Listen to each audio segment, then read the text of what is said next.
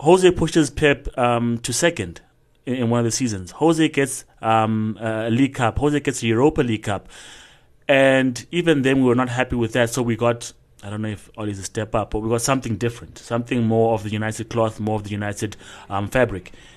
Now, we made it to 3 semi-finals last season. We didn't win them. But there is a sense that United are getting better. They're getting within touching distance of the Liverpools and the Manchester Cities. We're now on the verge of winning the Europa League. We're just about guaranteed to finish second in the league. And now you want to protest. It's almost like, for me, at the wrong time. If you want to do it back then in the Mourinho reign, back then in the Louis van Gaal reign. But right now, when things are about to get better, and it's almost like you guys are not satisfied. I've been here many times before, and I've never been defeated, and still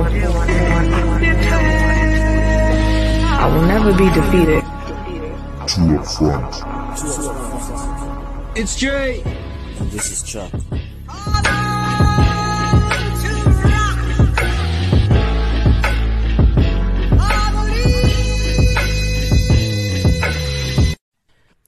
What's up, everyone? This is Jay from the Two Up Front podcast, where we look at the weekend sporting action and other narratives around the sporting arena that may have gone under the radar.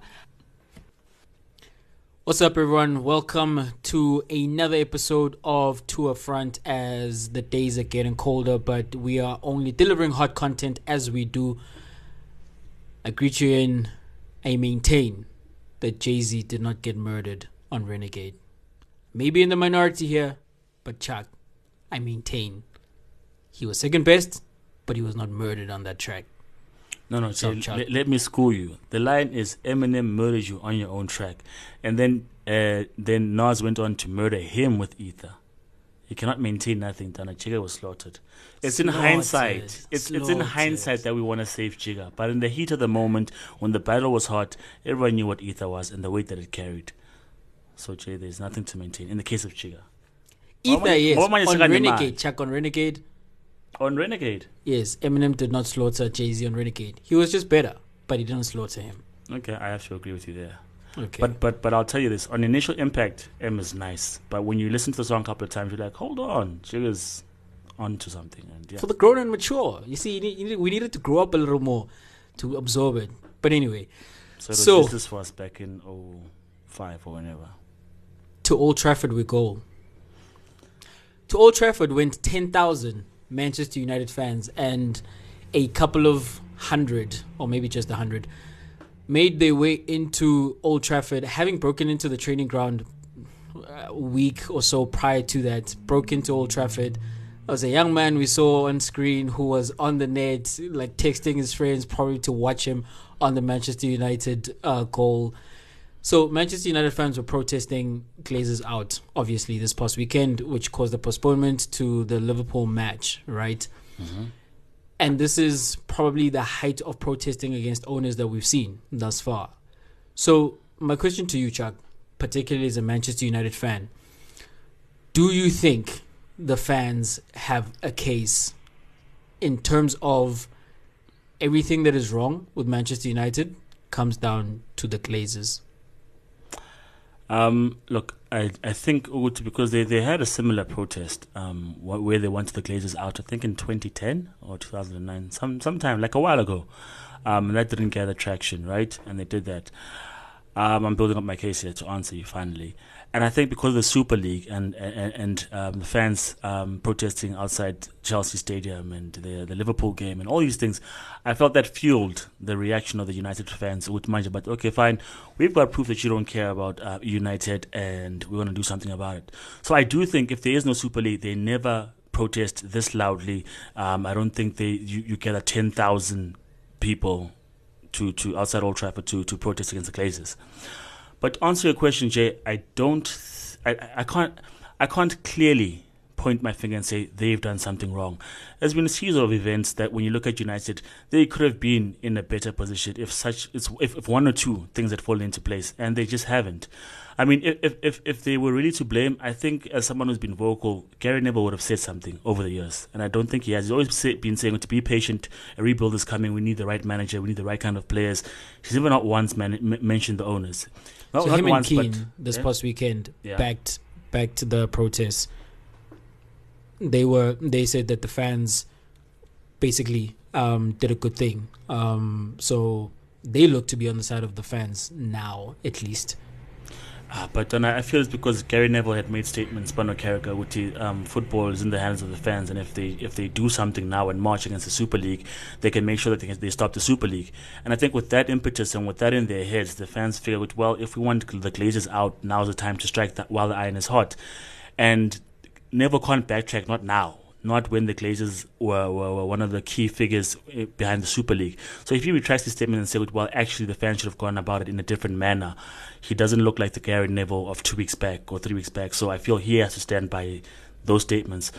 Okay, I'm not too sure where he stands.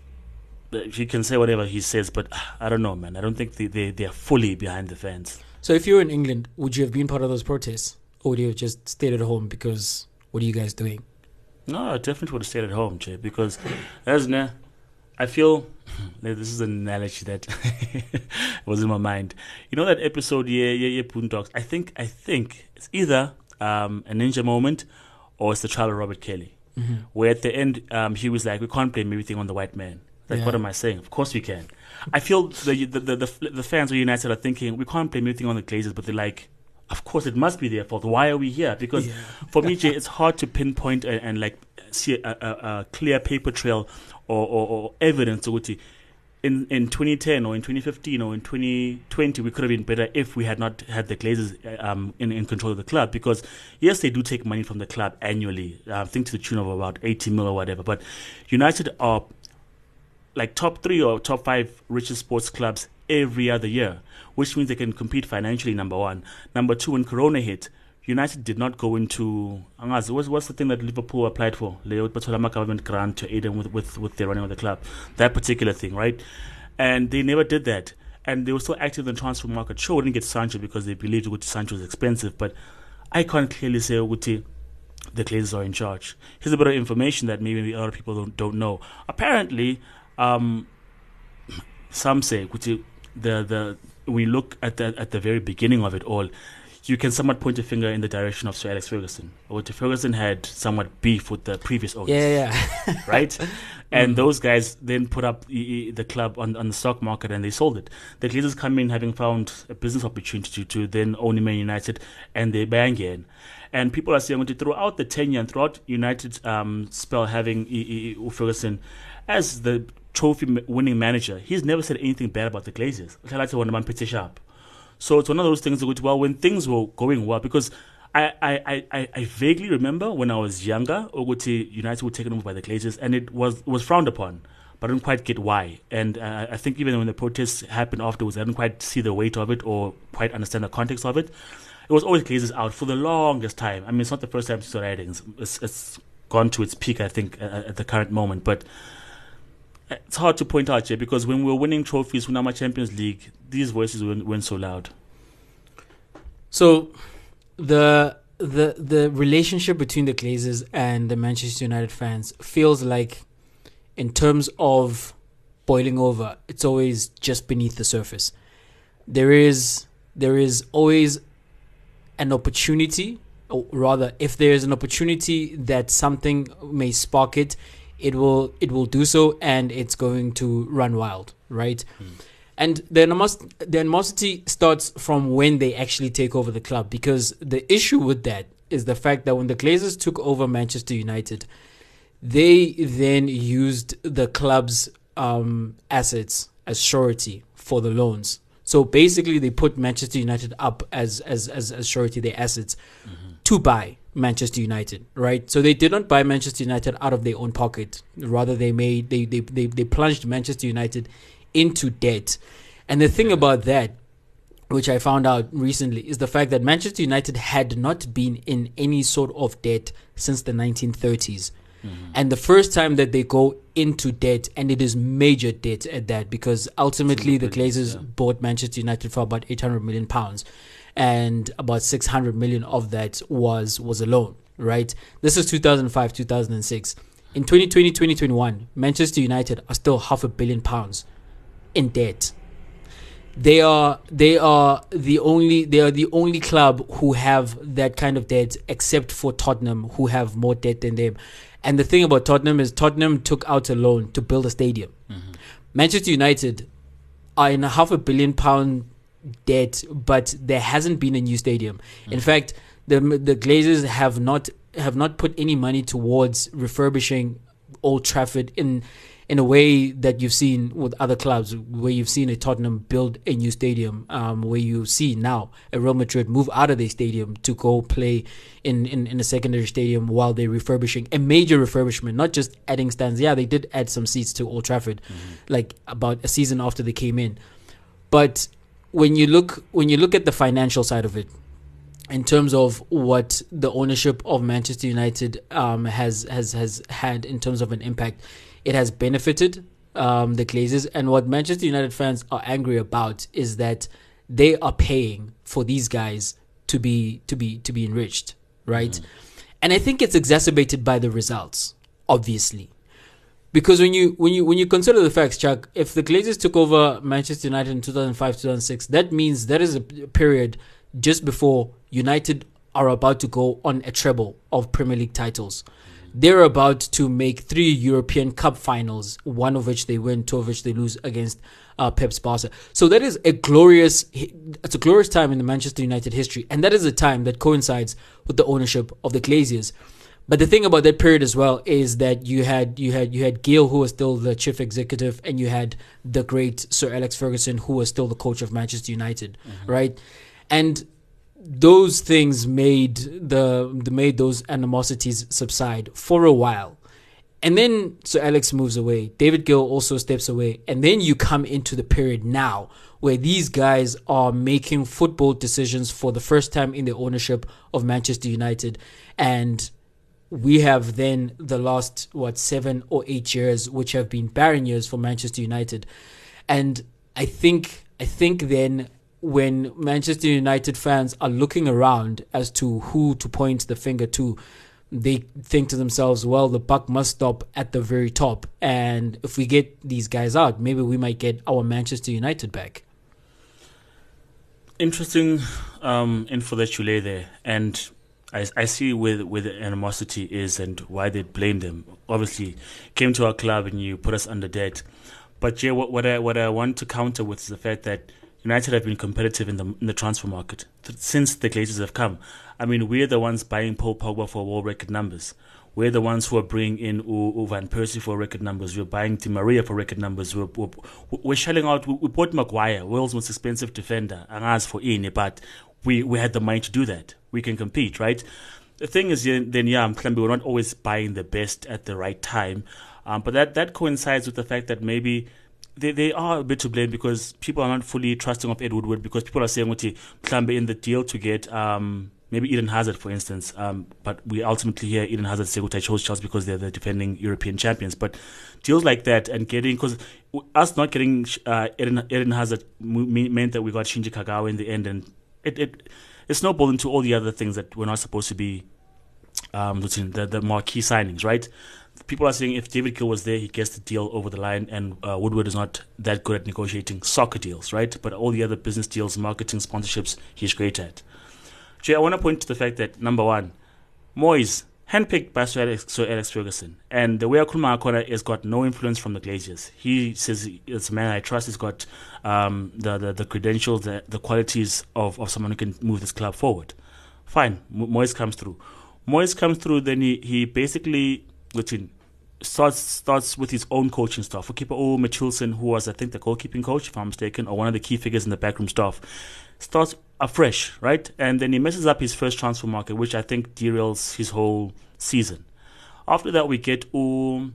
Mourinho is a particular manager who we thought, many were saying he doesn't quite fit the mold of a United manager, and of which I probably say he doesn't, because all along, Ferguson was saying in the song, we don't always go to buy the most expensive player. I mean, the one thing that United brag about is that we always have a homegrown player somewhere in the squad. There's always a Rashford, there's always a McTominay that we always have. We buy them while they're young. We're not always going for the Pogbas and splashing out money. That was the United model. But when people look at City, when they look at Barcelona, Real Madrid, they want to say, then why aren't we doing that? When all along we've been saying we are not the club that does that. And so if we look at the Man United DNA and the Man United philosophy and how we play and how we do go about our business, I believe there are certain things that have gone wrong. And because of how we think we're supposed to do them, it's not an easy road back. So I think it's one of those things where it's just too easy to blame the Glazers. Yes, they're at fault, but there have been a lot of factors. I mean, if we get a new stadium, who's to say we're not going to end up like Arsenal? Things changed when Arsenal got to the Emirates. Things changed drastically. Whether it was money, whether it was the atmosphere of playing in that particular stadium, I don't know. But who's to say they're going to win? Tottenham took a while to win at that stadium, Jay. And Tottenham are still Tottenham, basically. So who's to say if we build the stadium? I mean, by the way, they did redo the United's change room, the home team change room. I think the away end still the same for the away team. So I don't know, Jay. It's not clear for me to say, you guys are at fault. Yes, they keep becoming richer. But is the club slowing down? I don't think so. So, I ultimately am on board with what you're saying. My thoughts in terms of United fans who want the Glazers out, or rather who are mad at the Glazers, is because, as I said, they need a villain to pin the things that have gone bad at United in the last few years on, right? Because the thing is, if you are a Manchester United fan under the age of 40, up to a point, you've never lived through years and years of Manchester United not being at the very top, either the best team in the land or one of the best 2 or 3 teams in the land, and consistently in the Champions League and consistently looking to go deep into a Champions League campaign. So if your whole experience of Manchester United is the Manchester United of Sir Alex Ferguson, your view of Manchester United is that they belong at the very top. This is why I'd said before that Manchester United fans have this idea that they've got a God-given right to the Premier League, for example, because for years and years we saw perennially they were there challenging and winning, mostly winning the Premier League for all those years under the Scotsman, right? So when you then remove that era, and then now it's 8, as I'm saying, it's 8 years removed from that era, and it's getting deeper and deeper. And other concerns are that United might become Arsenal. Even worse, they might become Liverpool, and when you've lived through the privilege of being a United fan and just the banter towards Liverpool for all those years, and now recently Arsenal, was something that you could not relate to. Now that it's coming back around, it's uncomfortable. It's not something that you want to live with, especially when you look at the fact that in terms of the raw numbers financially, Manchester United are up there with Real Madrid, Barcelona, and actually in context, they're in their own league in the Premier League, but they are in the same league as a Manchester City, a Chelsea, and a Liverpool, because of what those other 3 teams have been doing on the pitch. Like Manchester United are still towards the very top they're at the very top in terms of revenue of English teams because of the fact that they're Manchester United, right? And so now as a fan, what you want is that must translate to actual wins and trophies on the field, because ultimately, it's great that we make a lot of money, but what we want to see as fans is that we want to see that money go back into the football team. We want to see that reinvestment, and the truth of the matter is there has been that. Manchester United have only been outspent by Manchester City in the last 10 years. And that's problematic, because if you're a Manchester United fan, and I point that out to you, that, well, you have spent money, because I've heard United fans saying, well, they're not backing the manager. I mean, how much more backing do you want beyond world record fees for Pogba, world record fee for a defender in Maguire, world record fee for the right back in terms of Wan-Bissaka? What more needs to happen? Now the complaints this year, and I'm tired of hearing Manchester United fans whine about this, because you just spoiled brats. Like, oh no, they didn't spend 100 million plus on Sancho. That's them not backing the manager. Are you serious right now? Like, not spending 100 million on a single player and looking to write that out to see if they can get a better deal maybe in the next offseason, because no one else was coming in for Sancho, and there are only but a handful of clubs who are in on him and can afford him, and Manchester United are still in the running. So maybe you wanna slow your roll and see how that plays out. So ultimately, I mean, they coaches have come and gone, right? We had Moyes, we had Van Gaal, we had Mourinho, we have Oli now, and for the longest time in terms of Oli's reign, there's been Oli out, right? So it's not like coaches. There's been a carousel of coaches coming and going, and that hasn't helped the situation. You've had the world record fees spent, as I said. That hasn't helped the situation. The only thing that you then can go back to is the ownership. And if I were to maybe level some blame at the ownership, is that perhaps they're not making the right hires. Because as you point out with Ed Woodward, yeah, he's great in the boardroom, but not as great in terms of translating that into a winning team. So now with him having stepped down, we'll see who they hire to replace him. Maybe it's someone who's more knowledgeable in the game. Maybe an Edwin van der Sar and all his success that he has had at Ajax, bringing it to Old Trafford. And if that happens, maybe you give them another goal. You know what's a bit troubling, if I would put it that way, with the current protest. Maybe I wouldn't say troubling because it would sound like I'm defending the Glazers, but rather I'm just trying to compare facts and see what are you actually angry about, right? So as you said, Ferguson's Katelu Moyes comes into the job, doesn't quite cut it. Moyes gets fired. That's what you expect from a top tier club, right? That guy's underperforming, gets fired. Gets replaced by Louis van Gaal. We don't quite play the United way. The game becomes boring, pass sideways. We're not quite the attacking threat we used to be. But Van Gaal has an FA Cup. There's something there, right? We're not happy with Van Gaal. He gets fired. And what we do then is we hire the next best thing to rival Pep Guardiola, right? Which is Jose Mourinho at the time. At least that's what we thought. Jose pushes Pep to second in one of the seasons. Jose gets a League Cup. Jose gets a Europa League Cup. And even then, we were not happy with that. So we got, I don't know if Ollie's a step up, but we got something different, something more of the United cloth, more of the United fabric. Now, we made it to 3 semi-finals last season. We didn't win them. But there is a sense that United are getting better. They're getting within touching distance of the Liverpools and the Manchester Cities. We're now on the verge of winning the Europa League. We're just about guaranteed to finish second in the league. And now you want to protest. It's almost like, for me, the wrong time. If you want to do it back then in the Mourinho reign, back then in the Louis van Gaal reign. But right now when things are about to get better, and it's almost like you guys are not satisfied. I know there was the Super League. and the Glazers are to blame.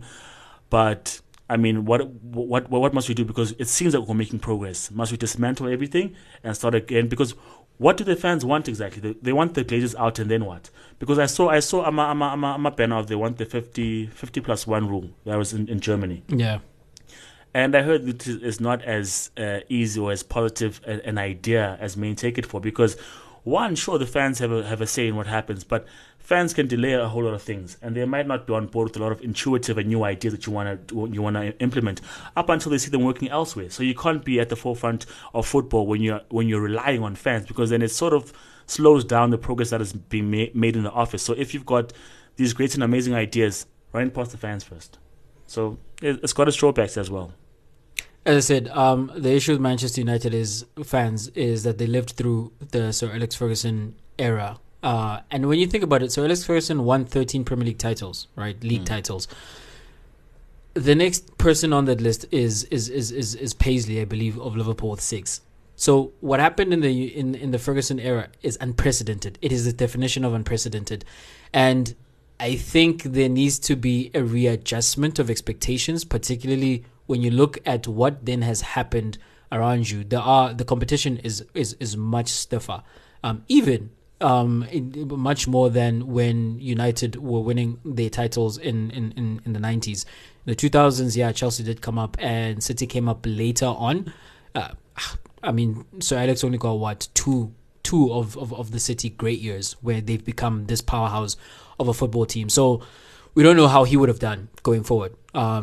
Definitely better than what it has been, but when you have a City who are coached by Pep Guardiola, and you have a Chelsea who are as well run as they are, and a Liverpool who've made a resurgence, and you think to yourself, well, with Tottenham and their new stadium, okay, maybe not Tottenham, but with Tottenham, they may be there or there, but they had improved actually. Jokes aside, they were there finishing in the top 4 on a regular basis, right? And Arsenal, you think to yourself, with their name brand, they will also some way somehow eventually find their way back to around the top. So the competition is tough, and that God-given right is not something that is available now, because it's hard to win in the EPL. It's hard to win in Europe, and maybe United fans need to be a little more patient. I'll finish off the Glazers point by saying they are owners of the Tampa Bay Buccaneers over in the NFL in America. And right now, the Buccaneers are the defending Super Bowl champions. And prior to them taking over, the Buccaneers were the absolute worst team in NFL history for years, laughingstock of the league. They took over, and in 8 years, they were winning the Super Bowl. And they went through a drought for a long time. But they made the requisite moves, got one of the greatest players of all time into the team, and they are champions. So they have a track record, and as I'm saying, they at least invest into the club, unlike the owners of some clubs that will not be mentioned. Arsenal? Not be mentioned. Chuck, what do you understand of that? Stan Kroenke? Other names that led to the demise of Arsenal and frankly a whole lot of clubs around him. Kun Aguero, what a special time that guy has had in the EPL. I think if we don't have Sergio Aguero in Manchester City, I think maybe they have 2 less Premier League titles. Obviously, there's the winning goals you can point directly to. That was his contribution. And then I think all the goals that he's contributed over the years. They've been run close by a whole lot of good teams, but because of Kun Aguero, he's been a big difference maker. And we know, and we have known for a while that he's going to leave Manchester City at the end of the season. Excuse me. Jay, we celebrated him, we acknowledged him, but do you think that City are making a mistake? Because here they are going to Champions League semi-finals, playing without strikers. They're not playing Spanish. Sure, he was injured, but they've, if I could say, learned to play without him. Do you think they're better off with or without him? So, Sergio Aguero is the all-time leading goal scorer at Manchester City, right? Mm-hmm. Sergio Aguero also is a couple of goals away from holding the record for scoring the most EPL goals for one team. Mm-hmm. And he's got a strike rate which is comparable to Thierry Henry, which in terms of the guys who scored that amount of goals is the best of on that list, along with Harry Kane. So Sergio Aguero has been a serious player in this league. He's been a serious player for Manchester City. He is arguably the greatest player of all time. And when he joined Manchester City, then that was okay, this is real.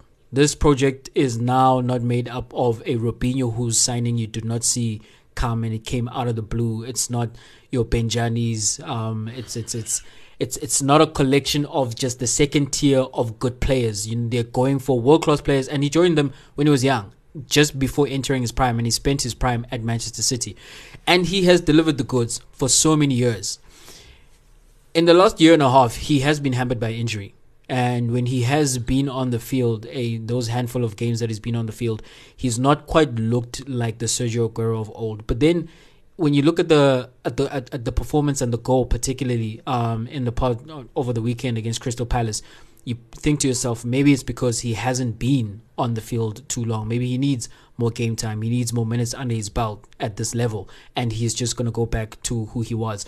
Because even if you look at his age, sure, Sergio Aguero is 33 this year, but when you look at his contemporaries, these are guys who are still banging in the goals at that age. I mean, Lewandowski is the same age, and Lewandowski is on a tear right now in his career. This is the best period of his career.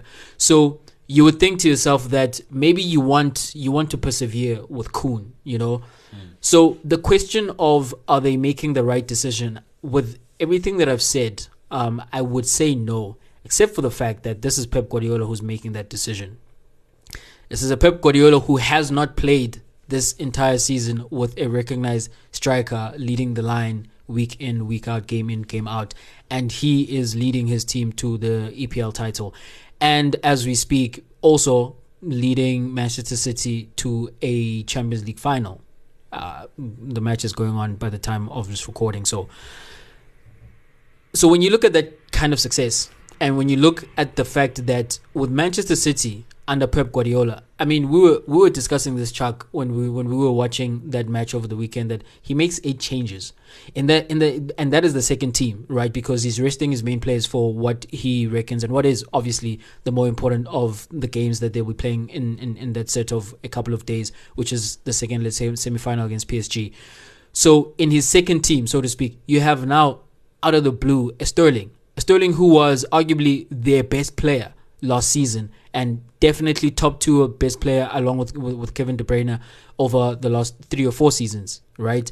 But then Pep is confident enough to make a call that, well, Sterling is not at that level right now, and so I drop him. Same thing with Mahrez and with Bernardo Silva over on the right. They keep chopping and changing who plays there because of who is in the best form at the time. Same thing with John Stones. John Stones was a forgotten man. Suddenly he's back in the team. Not only is he back in the team, but he is ahead of an Aymeric Laporte who we considered was the main reason as to why City were so far off Liverpool last season. So Pep makes these decisions, and there's no one who knows their team more than Pep. And if Pep makes the call that they don't need Aguero moving forward, I don't know if I can argue with that. But and I know it would probably be sacrilege and it would probably be us to say that Pep doesn't know his team. But this is the guy who brought John Stones back. This is the guy who signed Bravo and then it's like, wait a minute, I don't like this keeper, let me get Ederson. This is the same guy who initially at the beginning of his reign didn't quite fancy Aguero, and Aguero had to play himself in because he had Jesus, and that was his new shiny toy. And Aguero proved to be way better than Jesus because, I mean, it's still, how many seasons has he given City? Jesus? 3 or 4. Still nothing special, nothing over Aguero. So I don't know, Jay, because this is the same guy who brings Stones back after Skati Alimele was leaning on Laporte. Laporte is no longer playing. I don't know. The large majority of his decisions are right because he wins trophies, so that would definitely confirm what he knows what he's doing. But I mean, he does all these odd things, Jay, because fine, they're winning the league, but it's not a City kind of league, not at a canter. And when you look at the game against PSG, the first leg, because they don't have a recognized striker, they struggled a lot in the first half. Had a lot of the ball, but did nothing with it because no one's making that trigger run that, okay, I see you, I'm going to send the ball to you, because Mauro is probably thinking, let me pull wide. Foden's probably thinking, let me come in to get the ball. No one's thinking, let me try break the line and break your offside trap to get the ball, because none of them are strikers. And I do feel, Uguti, maybe like what Klopp tried to do with Thiago, add an extra dimension to how we play. I feel that Pep needs that. And I think because people are catching up to Manchester City, it's no longer that team that will romp, regardless of what they've done with the season this year. I feel with Liverpool, if they get back to colour, United are there as well. We might count maybe a Leicester or maybe a Tottenham who are there, who are going to try press them till the very end. You might need to try something new. And I think, I mean, how many top-class strikers are available at this point? You might want to say Haaland, but we don't know if he's going to move. Well, not many. And even in the case of Haaland, Pep has been on the record as saying that they are not going to make any signings for strikers, which then was the confusing bit when you wonder then why let Aguero go. Excuse me. So one of the things I was thinking about is like, well, if he's out of contract and then you just bring him back on, sign him on for another year. The tricky thing about that, and this is how I was thinking about it, that Manchester City recently became, they crossed over the threshold of 350 million pounds in terms of their wages, right? And when you bring Aguero back, you're not bringing him back for free. You have to pay him. And if Pep, maybe even on the advice of the medical personnel who have worked closely with Aguero and know where he is physically and where he can get to and what the limitations are from here on going forward, if the advice is that, well, the issues that he has are issues that he's going to struggle with, maybe even more going forward, you have seen the best of Aguero. Pep, along then with the rest of the decision makers at Manchester City, come to a point where they decide that we don't want to be paying this guy to just be on a treatment table, and then the decision is made to let him go as well, because as you say, this is not the Centurions of Pep in terms of how they're playing. This team is not at their absolute peak, but they are winning. They are back on winning ways. I'm thinking now, how the talk around Liverpool was that the one thing that they do not have is a midfielder who is good on the ball in terms of his spraying passes, in terms of linking up play, in terms of dictating the tempo from midfield, breaking down teams who sit in a low block. Someone like Thiago, right? But perhaps Liverpool, the way that they are built, they did not need a guy like that in midfield. Perhaps their midfield does just need guys like Wijnaldum. It does just need guys like Henderson, guys who are just going to be there in the engine and working hard. Guys like Milner, who still is on the team for those very reasons, you know. So if Pep, looking at his team, recognizes that, well, we play just as well, maybe not just as well, but we are able to reach the targets that we've set for ourselves without a striker. And they have done what they've done this season, which has been a pretty successful season and may turn out to be the most successful season under Pep, without much, if any, contribution from Aguero. Then the Spaniard can make that call that they don't have much need of him. I would keep him, but it's hard to argue against Pep's decisions for his team. He's not like the other coaches where we're looking at and like, what the hell are you doing? I think if it's for medical reasons, then it's justified. We're not going to get much football from him, then it's justified. But I think in terms of getting options and your style of play, I'd keep him. I mean, now United send off Phil Jones. Why not keep Aguero? And this is why the fans at Manchester United are protesting, because why are we keeping a Phil Jones? I still think we're protecting Phil Jones. I'm of that opinion. So let's move on swiftly. I'm going to move on straight from Mourinho to Penny. Mourinho's hired by Roma. Next season, Roma have a new coach. It's Mourinho. Solid. No, wait. What do you make of that hire? Quickly. I feel Mourinho's finally at his level. Coach Lapo and build his name again. It's crazy to me. This, for me, actually cements the fact that of where Mourinho is in his career. Tottenham, in comparison to a Chelsea and Manchester United, second tier. Roma, in comparison to Juventus, AC Milan, and Inter Milan, maybe Inter Milan, Juventus of recent times, Roma are second tier. And I feel for guys like Spinazzola, I feel for guys like Pellegrini, and even a guy like Mkhitaryan has to play under Mourinho again. Yeah. And Smalling also has to play under Mourinho again. Yeah. They must be thinking to themselves, what have we done in this life to deserve this? You know? And I don't know what Roma's ambitions are, but they probably cannot do much better than Mourinho in terms of who's out there on the market for the level that they are at. But that will be interesting to see, because the last time we saw Mourinho in Italy, he was winning a treble. That was way back when Mourinho was still good, when he outfoxed to Pep, but now he cannot do that at all. And the Serie A is a little different than the Serie A that he left, but in terms of the style of play, you think traditionally it suits teams in the Serie A. So maybe he might not get as many complaints over there as he did in England. And all that stuff. Yeah.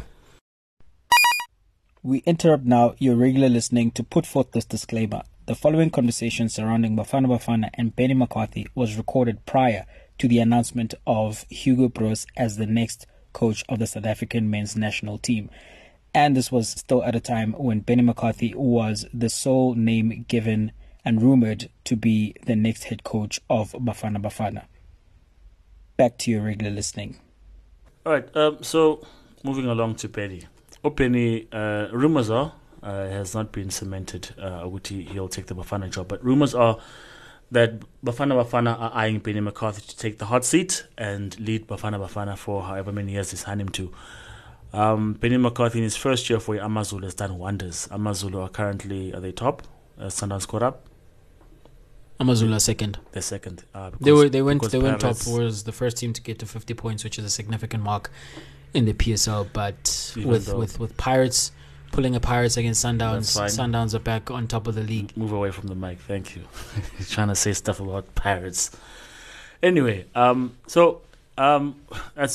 number one, if you could say, recognition of his good work, because Amazulu were nowhere. Everyone knows Amazulu is a mid-table team. They don't touch top two ever. Nama coach aba, nama dlala and then don't touch top two.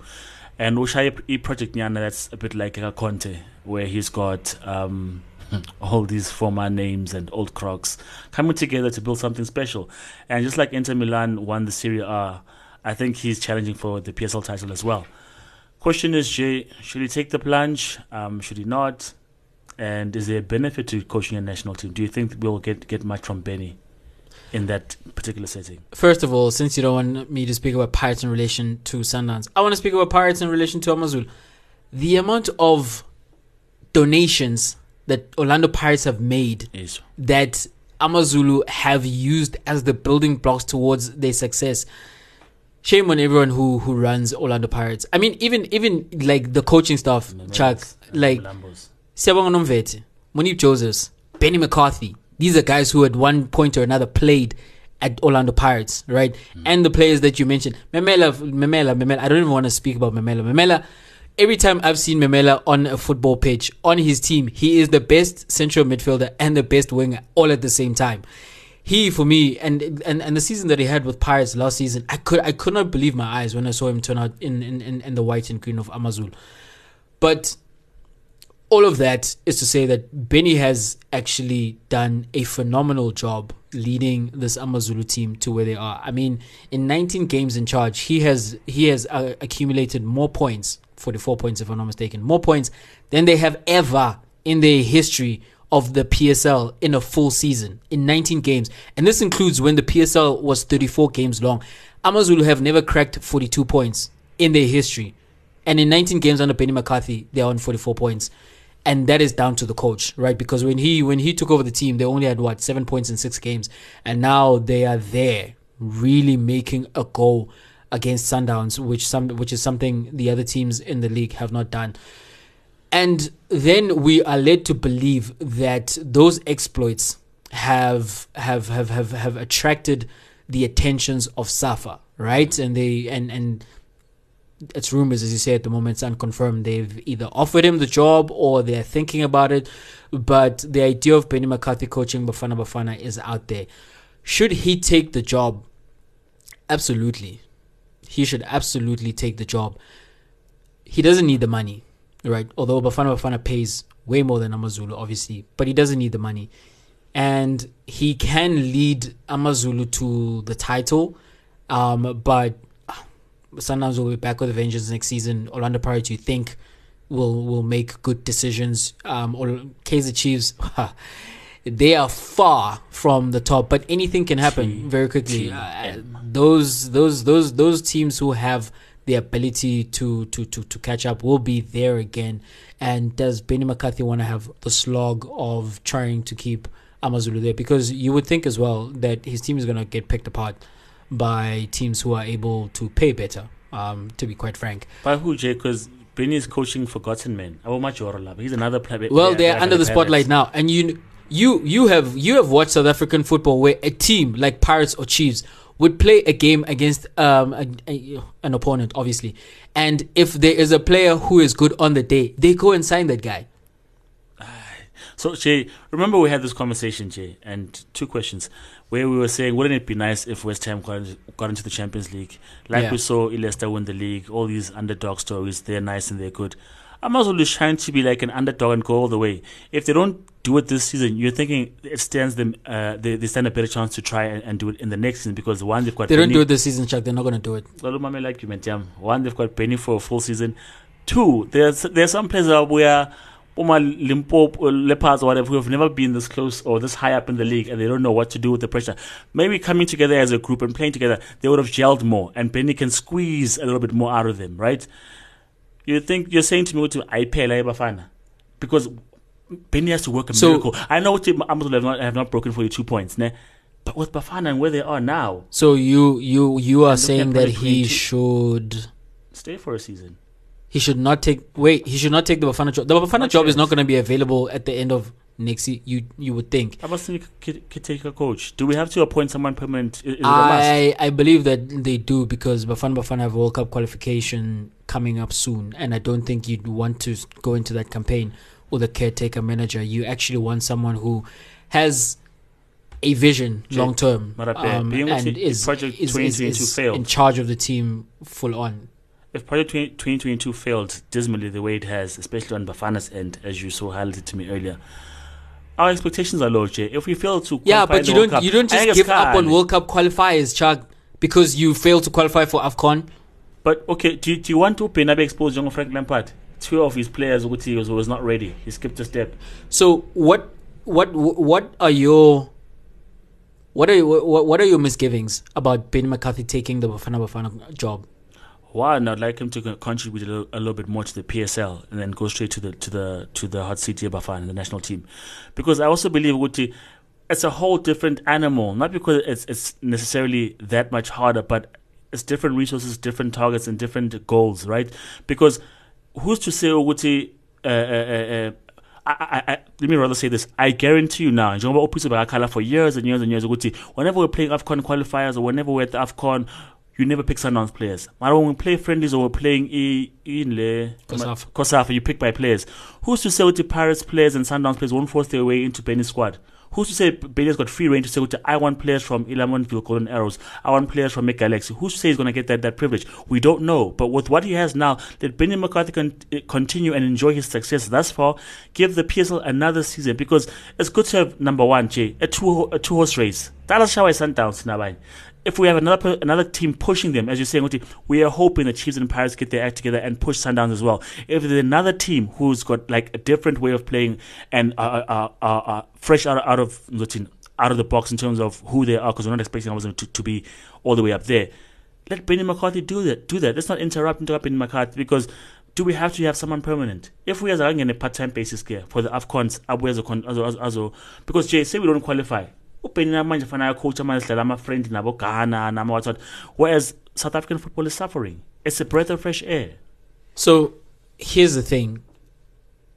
If the Bafana job does not work out, he can always come back to the PSL. And I know this because I saw Pitso Msimani do it. Pitso Msimani was the coach of SuperSport, was successful in the Cups with SuperSport. He leaves SuperSport, he joins the national setup as an assistant coach, and then he ends up as the Bafana coach, and as it tends to happen with Bafana coaches, it ends disastrously, right? He comes back into club football and he goes to manage Mamelodi Sundowns, and we know what happened in his time with Mamelodi Sundowns. So Benny McCarthy, if he goes to Bafana, there is very little room for abject failure, because if he fails with Bafana, no one was expecting that anyone is going to come in and fix the Bafana situation. Literally, you are playing with house money. There's nothing that's going to ruin. It's not going to ruin his legacy to begin with as a coach. It's not going to ruin even his career as a coach, because unless you are already a big name coach and then you come and you get paid lots of money, like it happened with the Brazilians who were coaching us during the time of the World Cup 2010. Unless that happens, then it reflects badly on you. But the Bafana situation is bad. Literally, the only way for Bafana to go is up, because they're at rock bottom. And if there was ever a time where you wanted to take on a job like the national team coaching job, and just in terms of the coaching job itself, I'll get to Safa in a moment, is now. Because if you lose, that's already what they were doing, and it's like, oh, okay, no, this is an untenable situation, and there is absolutely no one who can figure it out. I tried my hand and I couldn't do it, just like the other guys who came before me, and no one is going to look at you sideways saying, well, you were supposed to do better than them, because no one has done better in this job. So he can then come back to either an Amazulu or wherever it is where there's an availability. I promise you now, the Pirates job is going to be available one of these good days. The Chiefs job as well, it might also become available. And if Benny steps down then from the Bafana job, if it didn't go well, and there's the opportunity to coach one of those teams, hey, now he's got an opportunity to revive a giant. So I honestly think it's a win-win for him. The only thing I hate about this is that these rumors, and I'm almost certain that these rumors come from Safa themselves, because they're just a marrow-bound organization. The fact that they're coming now when Amazulu are doing what they're doing, it's a bit like the situation with Lopetegui when he was taking Spain to the World Cup, and then the news broke that he was hired by Real Madrid, and then he was fired. as a result. You would hope that it is not something that infiltrates the Amazulu dressing room. It's not something that is distracting them, and it's something that they have to continue speaking about. They're asking the coach, are you staying, are you going, because they've loved having him around. Obviously, you can see on the sidelines, every time they get a positive result, they've won 8 out of their last 9 games. Every time they put one of those across, it's a good time over there, and you don't want to mess with that chemistry. And I hate the fact that these news have broken at this particular point in time. But my reasoning for saying that Benny should take the job is because it's a win-win. Because if he is successful with Bafana, he then has international acclaim, and he can go further and higher in his career than what he can just coaching Amazulu. I'm going to dip into the Bible, go in scriptures. Hit me. The prophet Nathan said to David, Uguti, here's an analogy, tell me what you would do. There was a man who had plenty of sheep and wanted to get a sheep to host his guests, and he took a neighbor's sheep. A neighbor will only have his one and only sheep, took that instead of the main that he had, and had his celebration. What do you think should be done to that man? And David said that man should be killed. That man is wrong. Why must Bafana take the one and only good thing about Amazulu and take it for themselves? Whereas Sundowns have got 3 first-team coaches in one club. 3 first-team coaches. They've got a plethora of players. Why don't they take Mangoba Mniti, no Rulani, no Kompela Bonke? How about you coach Bafana? Because the league will be better off for that, Jay. Sundowns will not miss a step because already in the control league. Why take the one thing that Amazulu has going, the one Bryce Park in the PSL that isn't Sundowns? Why must we take Upeni? Those guys have been candidates for years and years and years. They've been doing a good job for years and years. Why Benny? Why not them? I know it's a rumor. Why not them? Because, Chuck, those 3 individuals are coaching Sundowns. Sundowns as an institution, Sundowns as a well-oiled machine is something where any good coach could come in there, and if they do not completely change around the things that Pitso Mosimane had instituted at Mamelodi Sundowns, they were going to be exactly where the 3 guys are. I mean, kudos to them. They've done a good job, obviously, because they are at the helm, But when away from Sundowns, right? When Rulani was at Orlando Pirates, and when he was a cheaper for like 5 seconds, we saw what happened. When Steve Compella, prior to him arriving at Sundowns, we saw what happened at Golden Arrows, and we saw how it ended at Kaizer Chiefs. Mangoba Mniti has been in this situation with Pitso for a long time, but with him as well, prior to coming to Sundowns, he was fired in his last job. So away from the privilege of Sundowns, away from the cushion of Sundowns, away from everything that makes Mamelodi Sundowns, these coaches, we have not seen them perform the kind of things that in the short time that Benny has coached Amazulu has done. So in terms of because the question you are basically asking me is, what is the more impressive coaching job? It's obviously Benny McCarthy at Amazulu than the 3 guys at Sundowns. That is the more impressive coaching job. So obviously you're going to go for the more impressive candidate. No, Jay, here's what I'm saying. Number 1, Mangoba Mniti is a key member of Sundowns. For me, Pitso Mosimane's success is tied in with involvement. Mangoba Mniti did a stellar job in Golden Arrows. We all know that. Number 1. Number 2, if you were to take it from the player's mouth, certain Bongani Zungu was saying, that's the guy who was giving us tactical advice. That's the guy who led us to being the Sundowns that we are, not Pitso. Fine, that didn't go down well, and there had to be apologies and all that. But Bongani said, I swear, this is the guy as coach. Fine, he was not successful at Pirates, ne? But to be honest with you, what Rulani was doing is what Utesa was doing, was what Tinkler was doing. I feel that the best possible squad, the results are just not coming. Rulani is not a Zimbabwe. Rulani is much better than Zimbabwe. If you put him now in charge of Pirates, he'll do better than Zimbabwe. Check, Zimbabwe won a title at Pirates and Rulani didn't. But because Zimbabwe had a longer time, number 1. And 2, I couldn't manje. They must shower back and forth. So I couldn't you cannot make a case for that man. What I'm saying is there's no case to be made that Rulani is better than Zimbabwe. Mamela. Well, according to Bongani Zungu, he's a key figure in shaping Mamelodi Sundowns. Bongani Zungu the guy we want to be taking our lead from, really? Yes, he's a player. Okay. And he says he's got other players to vouch for him. They just weren't brave enough to say what he said. Kumambo say Scotland, man, he's got nothing to lose.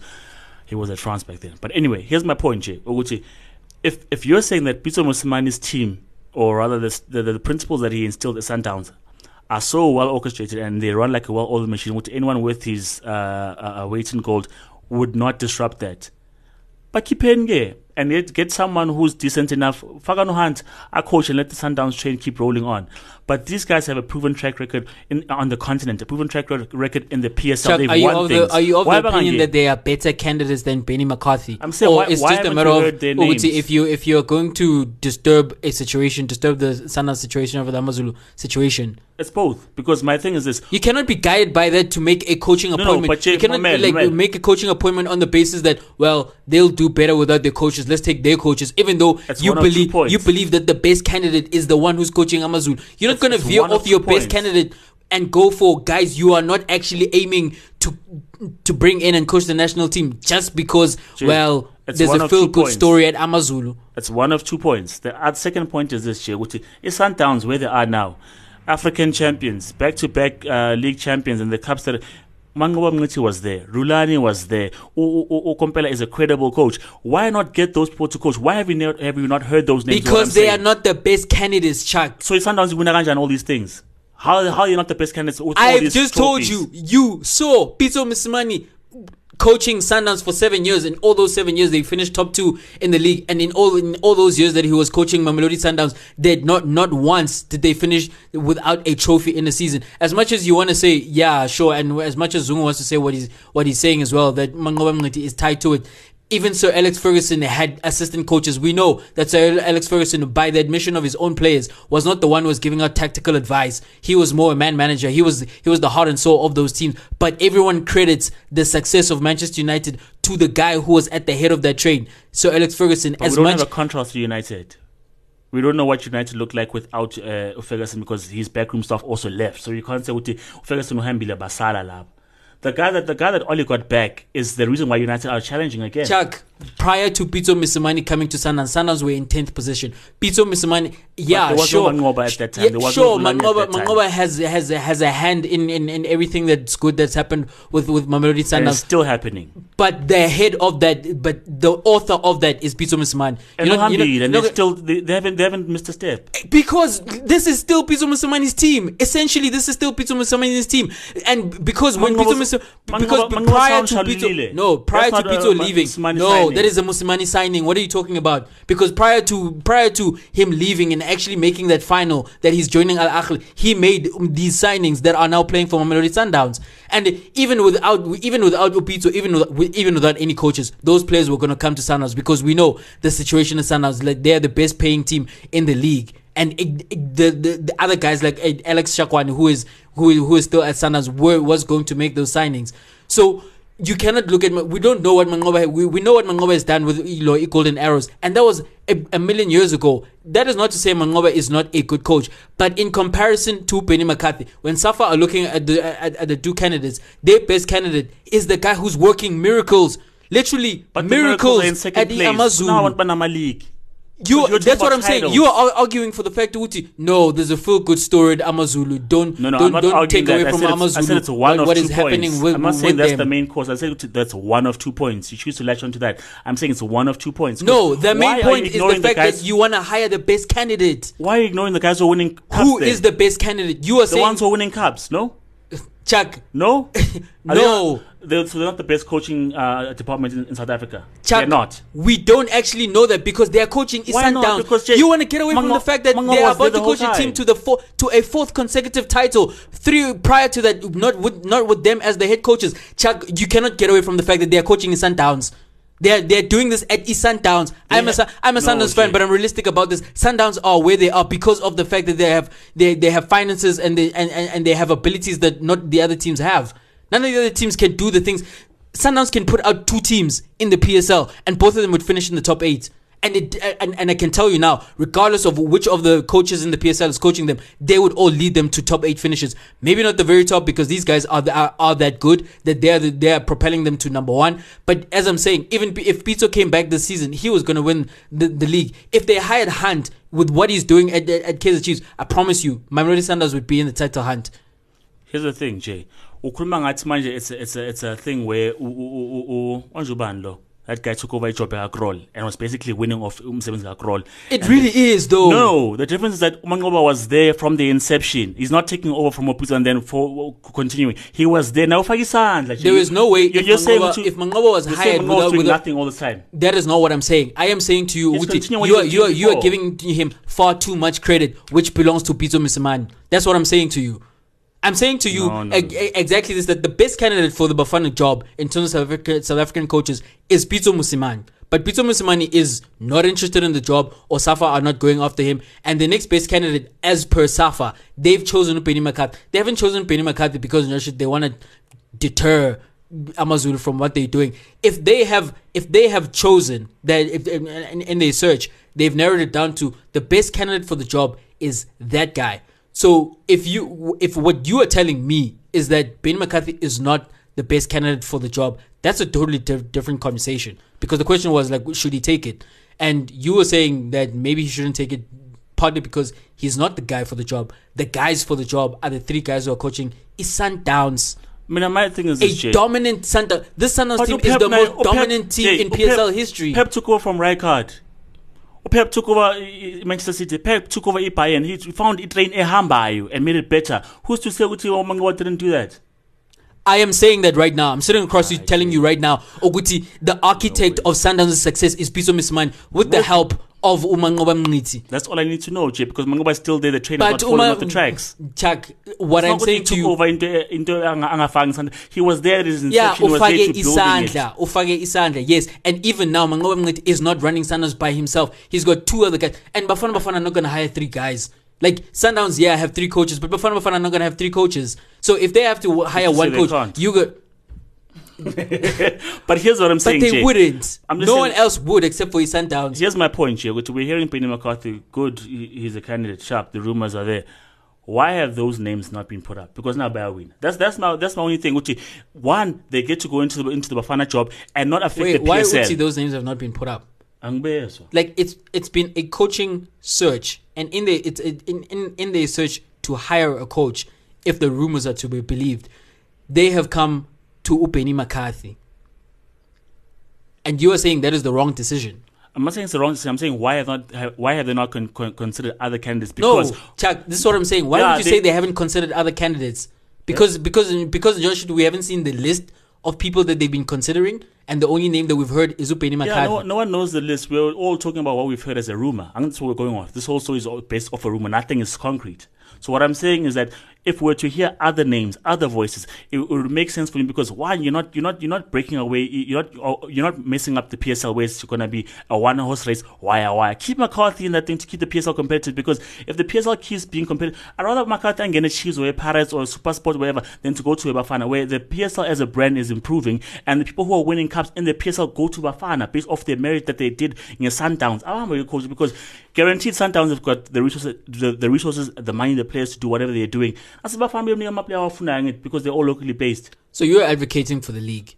For both cases, I'm saying here's a win-win situation. If you take those guys, it's a win-win, because if Sundowns you want Ben McCarthy to stay in the league, as I'm saying, because you're advocating for the league, and I don't necessarily think that Ben McCarthy should go to Bafana, because I definitely think he's going to improve Bafana. But I think with Upeni specifically, when he was a player, he was a guy who took no nonsense from Safa. And one of the things that a Bafana coach needs to have is they need to be able to stand their ground against Isafa. And he needs to have autonomy over his job and how he wants to do his job. And based on that, a candidate's history with the organization, which is Isafa, Penny McCarthy, as I'm saying, as a player, was a leader in that front. And if Safa want to get into bed with him, it's because they recognize that this is exactly what they're going to get as a coach, maybe even tenfold. And if that is the Benny who's actually going to take the job, I think even on that, he actually makes sense to take the Bafana job.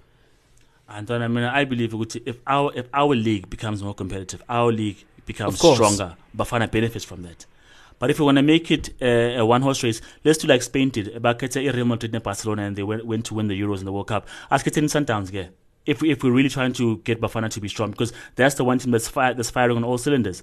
But if we're trying to have a win-win situation where we are thinking long-term, because obviously World Cup qualifiers, they are important, and we must get Bafana going again, and not give up on them. But if we're trying to kill two birds with one stone, keep Benny in the league. Get the other guys who are winning, who are going to go and coach Bafana and not have the league miss a step. Let's improve on both fronts if possible, because Junior Kanye's theory has always been if Chiefs are good, if Pirates are good, if Sundowns are good, and we can contend in Africa, Bafana will be good. But if we keep then breaking that model, who win Sundowns wire, let's have Sundowns players in the national team. That's not going to happen. So they've proven they can win. So what I'm saying is that if I'd hear other names besides Benny, I'd be happy. Benny can coach Bafana, but not now. That's my case. Because he's improving. If the job is available for Benny, better. I believe Benny should take it, because, as I said, while you're advocating for the PSL and you make great points in that regard, in terms of Benny McCarthy's career, there's no benefit to him staying in the PSL in terms of if he has ambitions to go coach overseas, or if there are bigger jobs on the continent, if he wants to do that as well. The best opportunity, the route that will lead him to actually seeing those ideas come to pass is if he's Bafana coach, because there is a greater limelight on being the national coach of Bafana than being a club coach of one of the teams in the PSL.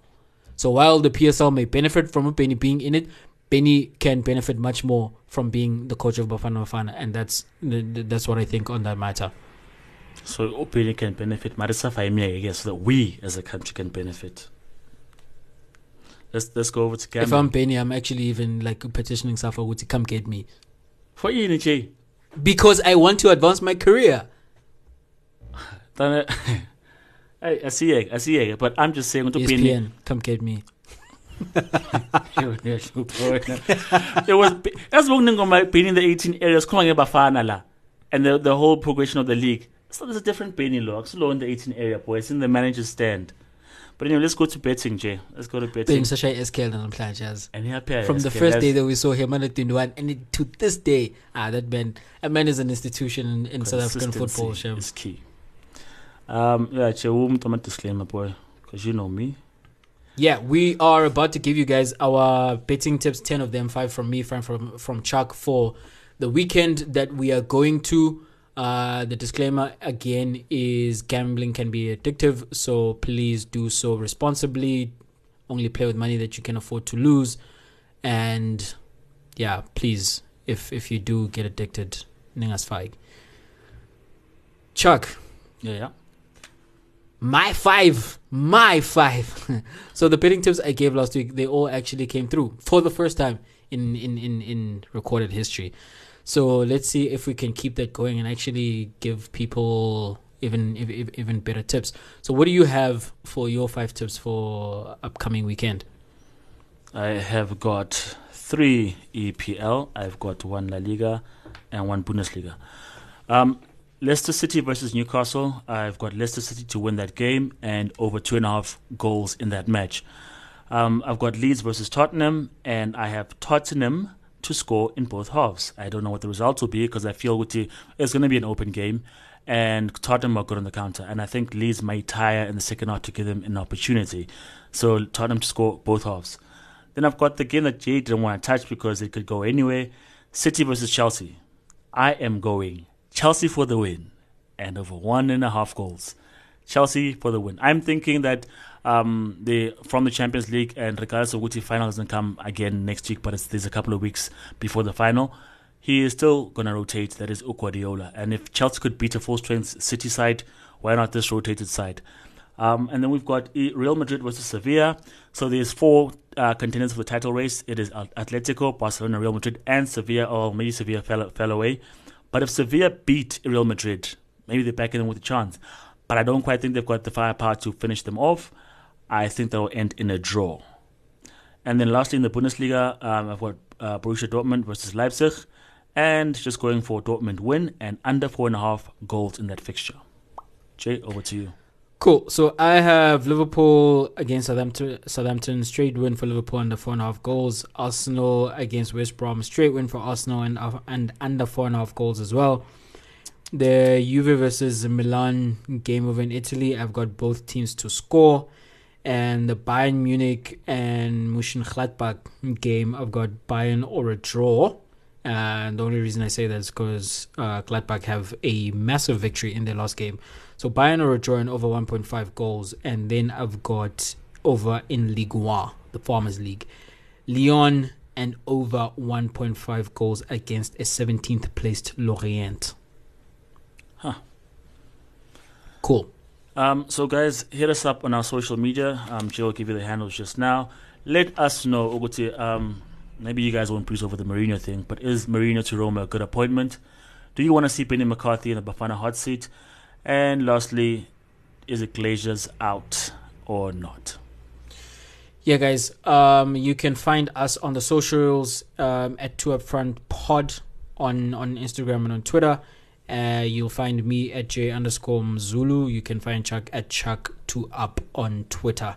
From the team at 2upfront, we are Audi. Will be back next week, hopefully with 2 episodes, actually. So watch the space.